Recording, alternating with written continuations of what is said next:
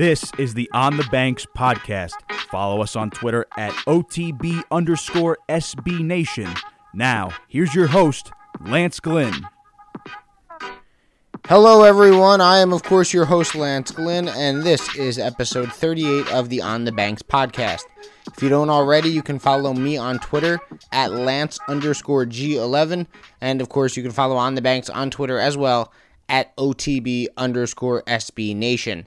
If you want to listen to any of our previous episodes, such as episode 35 with Anthony Ashnault and Nick Suriano, episode 31 with Jerry Carino, episode 20 with Todd Frazier, or any other, you can find them on Apple Podcast and Stitcher. Just search On the Banks Podcast. You can find them on SoundCloud. Just search OTB_SB Nation. And, of course, you can find all of our episodes at onthebanks.com.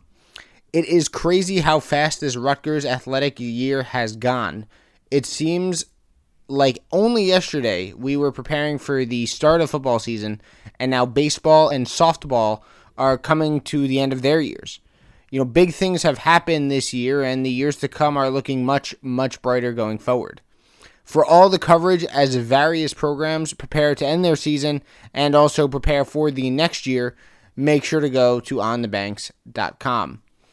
I am super excited to be joined on the podcast by the head coach of Rutgers softball, Kristen Butler. If you remember, Coach Butler came on before the season to really introduce herself to the Rutgers fan base. If you go all the way back to one of our first episodes, episode 3, you could tell from the beginning that Coach Butler had a plan.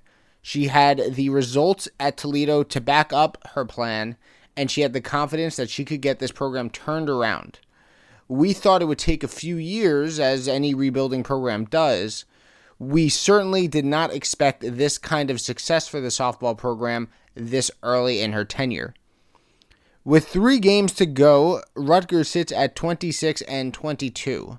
They have clinched their first over 500 regular season since 2015, have already clinched their first Big Ten tournament appearance for the first time in 3 years, and have tons of momentum going into the final games and into Bloomington for the tournament in about a week.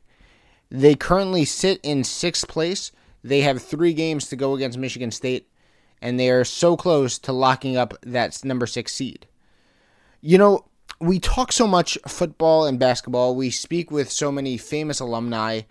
The Olympic sports, a lot of times on not only my podcast, but a lot of podcasts, they don't always get their due. You know, I've tried by having many of the Olympic sport coaches on, Meredith Civico, Joe Laterio, Kristen Butler twice, Jim McKeldry, the new soccer coach. I have tried to give these teams the credit that they deserve.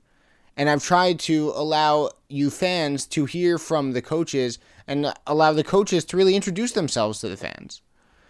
It's only year 1 under Coach Butler, and this softball team, it's vastly exceeded what many thought they can do. It's crazy that in year 1, all the success has already come their way. They've transformed from underdogs to favorites in less than a season, and now they have their sights set on bigger things. They have their sights set on doing damage in the postseason. Time to talk to the coaches. Here's your host, Lance Glynn. In her first season on the Banks, she has led the Rutgers softball program to its first 25-win season since 2015, with further opportunities to increase that total. After beating Indiana on April 28th, the Scarlet Knights moved into 6th place in the Big Ten with 3 conference games to play, and Rutgers clinched a spot in the Big Ten tournament for the first time in 3 years. I am now pleased to be joined for the second time on the podcast by the head coach of Rutgers softball, Kristen Butler. Coach, glad to have you back on again. Thanks so much for giving me some of your time. Thank you so much. Excited to be on again. So, Coach, let's just look at the big picture, right? You obviously came here when you were hired months ago to rebuild, right? This team went 33-68 over the last 2 seasons. Now, I'm not sure, how much time you expected it to take, but the fact is, coming in, it seemed like this team had a long way to go to get to relevancy in the Big Ten. You've kind of thrown that narrative this season to the side, however, in your first year. You're 6th right now in the Big Ten, You'll achieve the program's first winning season since 2015. You clinched the Big Ten tournament bid. Yes, this team had talent entering the year, but how has this team been as successful as they have been so far? They've accomplished a great deal in just your first season on the Banks. Why has this team been so successful so early in your tenure here? Well, I can only accredit the team and my coaching staff. The athletes from day one showed such enthusiasm and willingness to work and have given me everything that I've asked of them. Again, I believe their talent was kind of unexpected. What they had on paper last year wasn't their ability. And so when we started in the fall, I was very surprised with their abilities that it just wasn't showing on paper from last year. So we really just went to work and tried to figure out how do we translate that to winning. And like I said, my coaching staff has just done a phenomenal job behind the scenes, but also on the field with, starting from, the pitching staff to our defensive play, our offensive play. My coaches have just done a phenomenal job with them, and I couldn't be more proud of the team as well. So, I looked back at your record in your first season at Toledo. You went 24-31 that year. Not the greatest record, but it was much improved from the years before you arrived there. I'm kind of asking you now to really toot your own horn on this one, so to speak. But what do you and your staff do when first joining a program like you did at Toledo and like you're doing here at Rutgers that immediately gets a big jump of success? It was a 5-game leap in your first year at Toledo, a 6-game leap so far in your first season here at Rutgers. How do you achieve such improvement so quickly on in the process? I think one of the big things that we try to really do is instill, better work ethic amongst the girls, but also just the knowledge of the game. When I took over at Toledo, that was, a big piece to it, was just really kind of teaching them a little bit more of the ins and the outs of the game, a little bit more game strategy, and then apply that to working on your skills and improving your skill set. And, again, here at Rutgers, the talent's there. We actually have some really good talent, but how do we put that, to work? And so we've really tried to teach a lot more about the games. We've really tried to do a lot more maybe film study and scouting of opponents, maybe than what they had been used to in the past. And so, I'm all about, knowledge is power, information helps you. And so that's one thing that we've really tried to do this year with them, is not only give them more information about themselves as a player and their skill set, but also information about opponents so that we're walking into a game a little bit more prepared. So, watching the games this season, the biggest takeaway I've noticed has been this team's kind of never say die attitude throughout the year, right?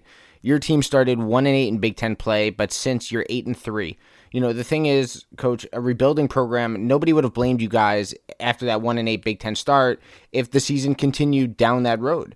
But something I think clicked in that 3-game series that you swept Penn State in Happy Valley.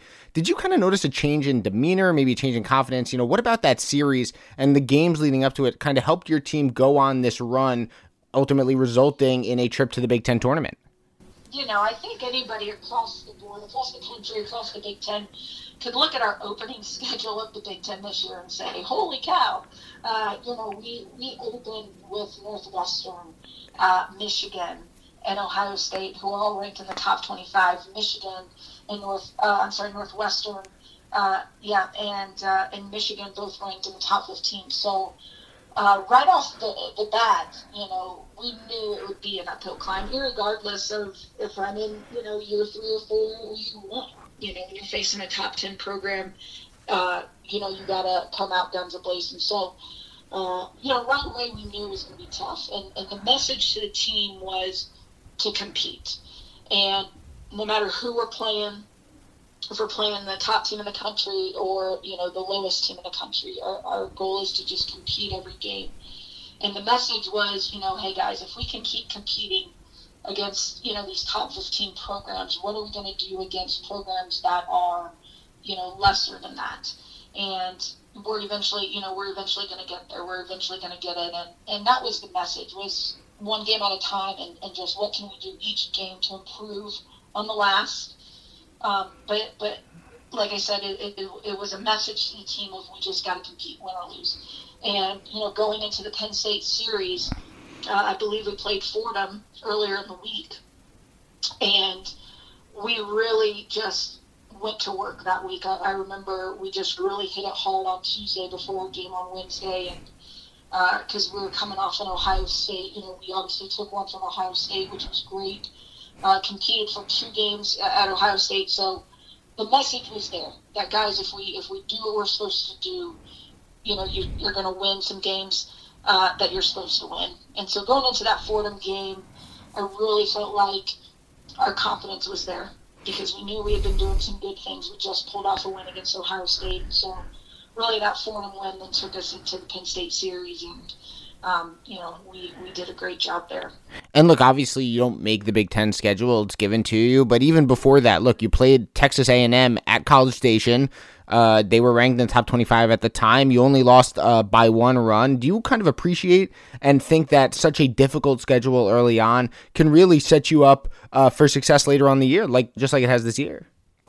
Oh, absolutely. That was really good. I mean, I think we had a couple of opponents, that were top 75 opponents, top 25 opponents, and again, just the same message is compete. It's when you got to have a great 7th inning. You got to compete inning by inning, and we knew going into the Texas A&M game that again, if our pitchers had a great game plan, we knew what all their pitchers threw. We'd watched film, we'd watched stuff, and we had a good game plan. And so after that, it's hey, we can execute.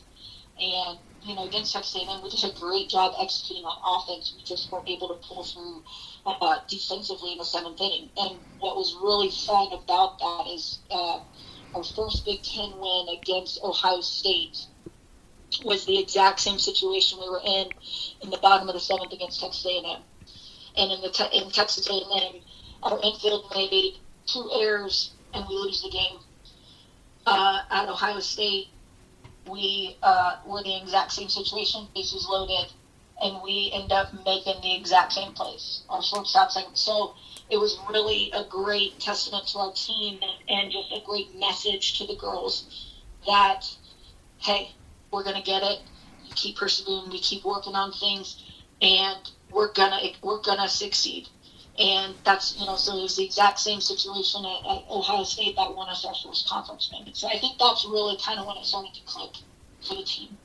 When you sat down with your staff before the season and really evaluated this team, you looked at what each player brings on and off the field, what their strengths and weaknesses were. You obviously made an initial judgment on kind of what you had to work with talent-wise. Have there been any girls specifically that have really kind of surprised you and really, taken that next step and improved from the first game to now to really help this team have such a successful year? Katie Winger has done a phenomenal job. I really am happy with our freshman class. I think they've done a great job really coming in, holding their own with, I can't say enough, the kind of the silent one is Aaliyah Murray. You don't feel about her as much as you do about Cora Price in the circle and Katie Winger behind the plate. But Aaliyah has started every game for us at second base, and she's actually been one of our top 2 hitters in conference play for our team average-wise. And I'm just really happy with our freshmen, to be honest. And outside of that, I just really, Jess Hughes has just done a phenomenal job for us at the top of the order. She's a senior. We knew that Jess was going to be returning as a top player, but what Jess has really done this year is her fielding percentage has just increased a ton.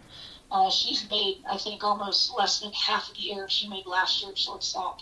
And her batting average has increased, and her power numbers have almost doubled since last year. So she's just really done a great job for us at the top of the order. And then the other one I could say is, Nissa Iliopoulos.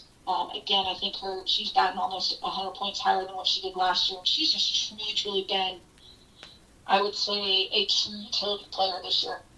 I think we've put her on, in about 4 or 5 different positions across the field at some point or another throughout the season. And day in, day out, she hits for us no matter where she is on the field. So those are the ones that I've really just, I think have kind of stepped out of their shell and just have really improved even from day one in the season till now. And, you brought up Jess Hughes. She's at the top of your lineup. You brought her up for fielding. Looking at her hitting-wise, a 456 on base percentage. She scored over 40 runs this year, stolen over 20 bases. She has even shown at times some pop to her bat. I think she has like 7 or 8 home runs. She seems to get on base basically every time she comes to the plate and really has shown to be a real threat, of course, when she gets onto base. What does her presence leading off do for the rest of that lineup? And how, as a senior, has she really helped to jumpstart not only the offense, but the team as a whole this year, especially during this very successful stretch, the last 11 or 12 games? Well, I really think, she's the heart of her team. And, and Jess and I talked about this all the time. And, there's different kinds of leaders on a team. You got your vocal leaders, you got, your leaders by actions and just their work ethic. But for me, Jess is our emotional leader. And what I mean by that is, her speed, the top of the order. When she gets a hit, her enthusiasm, her excitement, even if she doesn't get a hit, the way she comes back in the dugout and talks to our team and fires them up, and just communicating them with what she saw. And defense, she's the loudest one in the middle of the infield, talking to our pitchers and things. So what I've been excited with her is she's just really been our emotional leader this year for us, and is really kind of one of the heartbeats to this team. And, you have Katie Wingert as well. She's towards the top of the Big Ten in home runs with 15, leads your team by a wide margin. You certainly know what the home run ball can do for a team. You hit 17 back in 2006. And like you as well, Katie balances the rotation behind the plate. How much have you seen her grow and improve this year and really develop as your team's best power hitter and as your team's leader behind the plate? She's done a great job. I think Katie has all the tools to be a phenomenal player. And what I've seen out of Katie this year is just her maturity, her willingness to grow, her willingness to work. I've said this before, but, she's a cage rat. She's in the cages at night working on her swing, and she takes pride in throwing runners out, not letting runners steal on her.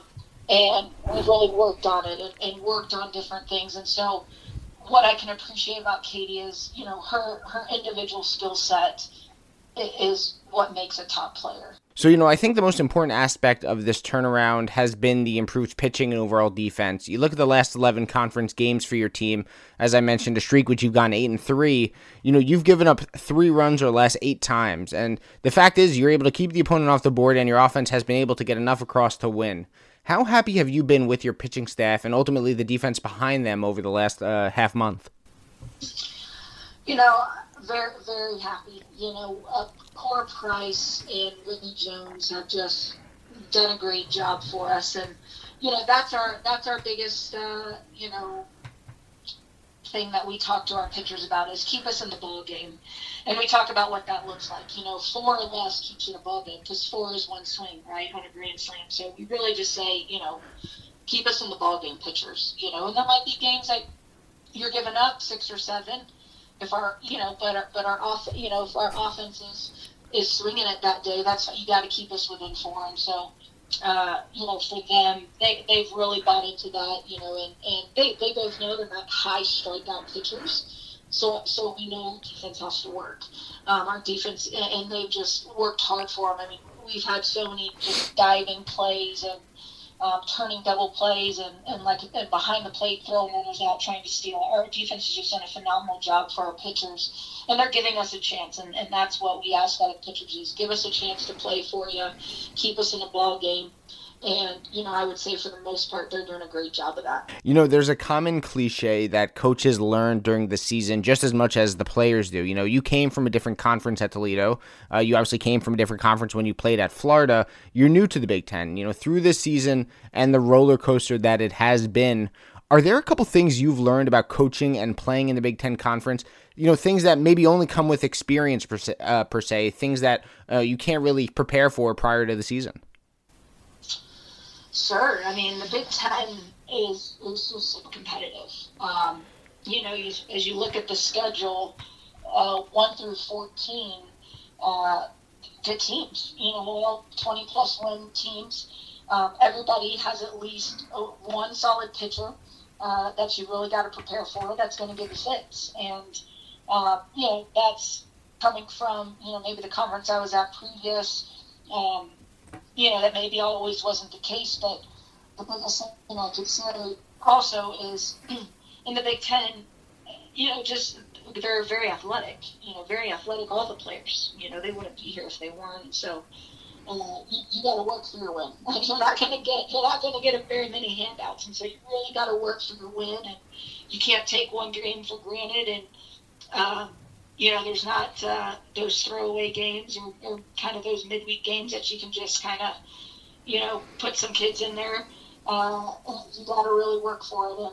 And the coaches amongst the Big Ten have just been, it's one of those things. They've been wonderful to the new person, which is me, to the new girl. But when you get on the field, you're on the field and your competitors, and it's a great message because that's obviously what we're asking our girls to do, is to compete. And so it has definitely been fun. It's been exciting. We got a great team in Michigan State coming to town this weekend. It'll be senior weekend for us. And we got a tough road. We got we can't look to the Big Ten tournament yet, but we still got LIU Brooklyn tomorrow, and then we've got Michigan State this weekend. So we still got business to take care of. Coach, a couple more before I let you go. Looking back at the goals and expectations that were set by people outside the program before the season, they've obviously changed as the year has progressed. They've risen as they should. Then at the beginning, it was more about building a culture, increasing the competitiveness. Now that the team has clinched the trip to the Big Ten tournament, expectations for them or for your squad are to, hold that 6th seed, to advance and to potentially make a run to the title. As a coach coming into a rebuilding program when you were hired, how have your expectations adjusted as the season went on and the success grew? Or, has what's happening right now kind of always been your expectations in year one here at Rutgers? I think so. My personal goals were, to get to the Big Ten tournament, to qualify for it, and then put ourselves in a position to be eligible for the postseason.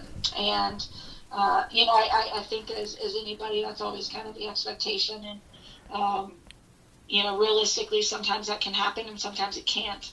But again, this fall when I got the team, I knew what we had. And like I said, I knew we were talented enough to absolutely make the tournament. Other goals we have is to have a 30-win season, and that's still within our reach. To finish above 500, that's within our reach. And to make it to the Big Ten tournament, which we're doing. But not only to get there, but let's make a run for it. If we're going to be there, we might as well go and win it.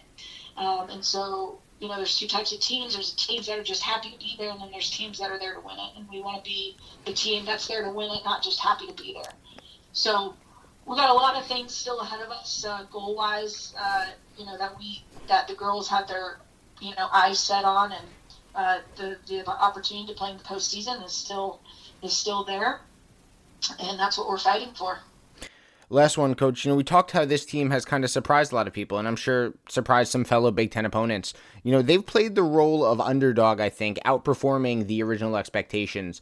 Now having clinched a Big Ten tournament spot and currently sitting in 6th, that underdog role that Rutgers has played very well, it may wear off. This team now goes from underdogs to favorites, and with it obviously comes added pressure. What is kind of the team's mindset going into the end of the season and the Big Ten tournament? And how has the team adjusted from being an underdog, maybe at the beginning of the year, to now a team that is a favorite, expected to go out to perform and, of course, to win? Well, that's a fun question because we actually talked about that this weekend. And just what do we do? Do we have sometimes people not only have a fear of failure, but they sometimes have a fear of success. What do you do when you succeed? How do you keep succeeding? And we really did, had that conversation and talked about it as a team of some things that we can do as a team to really help that mindset better, to continue to succeed, that we don't fall into a lull or we don't, fall into the trap of playing not to lose, that we're still playing to win.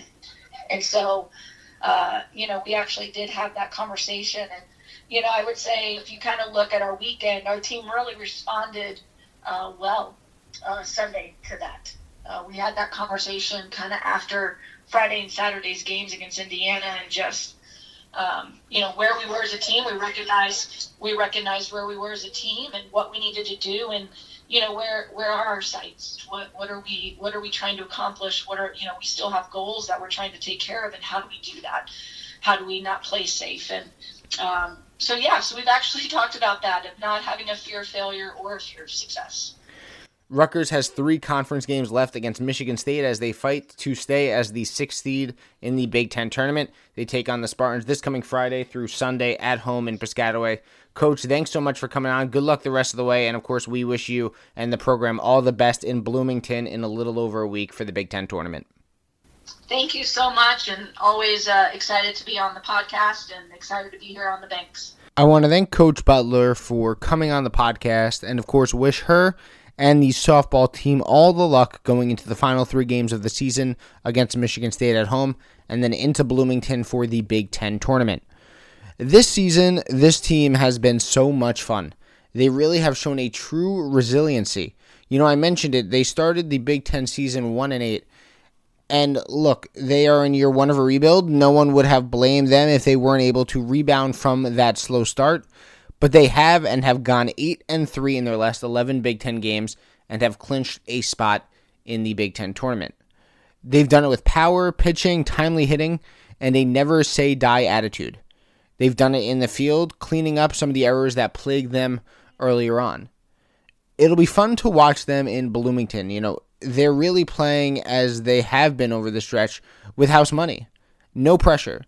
Not many people expected this much success for them this early in the Kristen Butler era, and I am sure a few people outside of Rutgers may think that they can't keep it up. But one thing this team has shown is that when they are doubted, when the going gets tough, they rise to the occasion. I think they have the potential to really make a run in Bloomington. Sure, Ohio State, Michigan, Northwestern, Minnesota, and others may come their way, but they are a different team now than they were at the beginning of the year. They're more confident. They play with that certain type of swagger you need to win, and they have really hit their stride. They've established themselves as the season has gone on as a team that can really compete and do damage in the Big Ten. Follow On the Banks on Twitter at OTB_SB Nation and subscribe to us on Apple Podcasts. Just search On the Banks Podcast.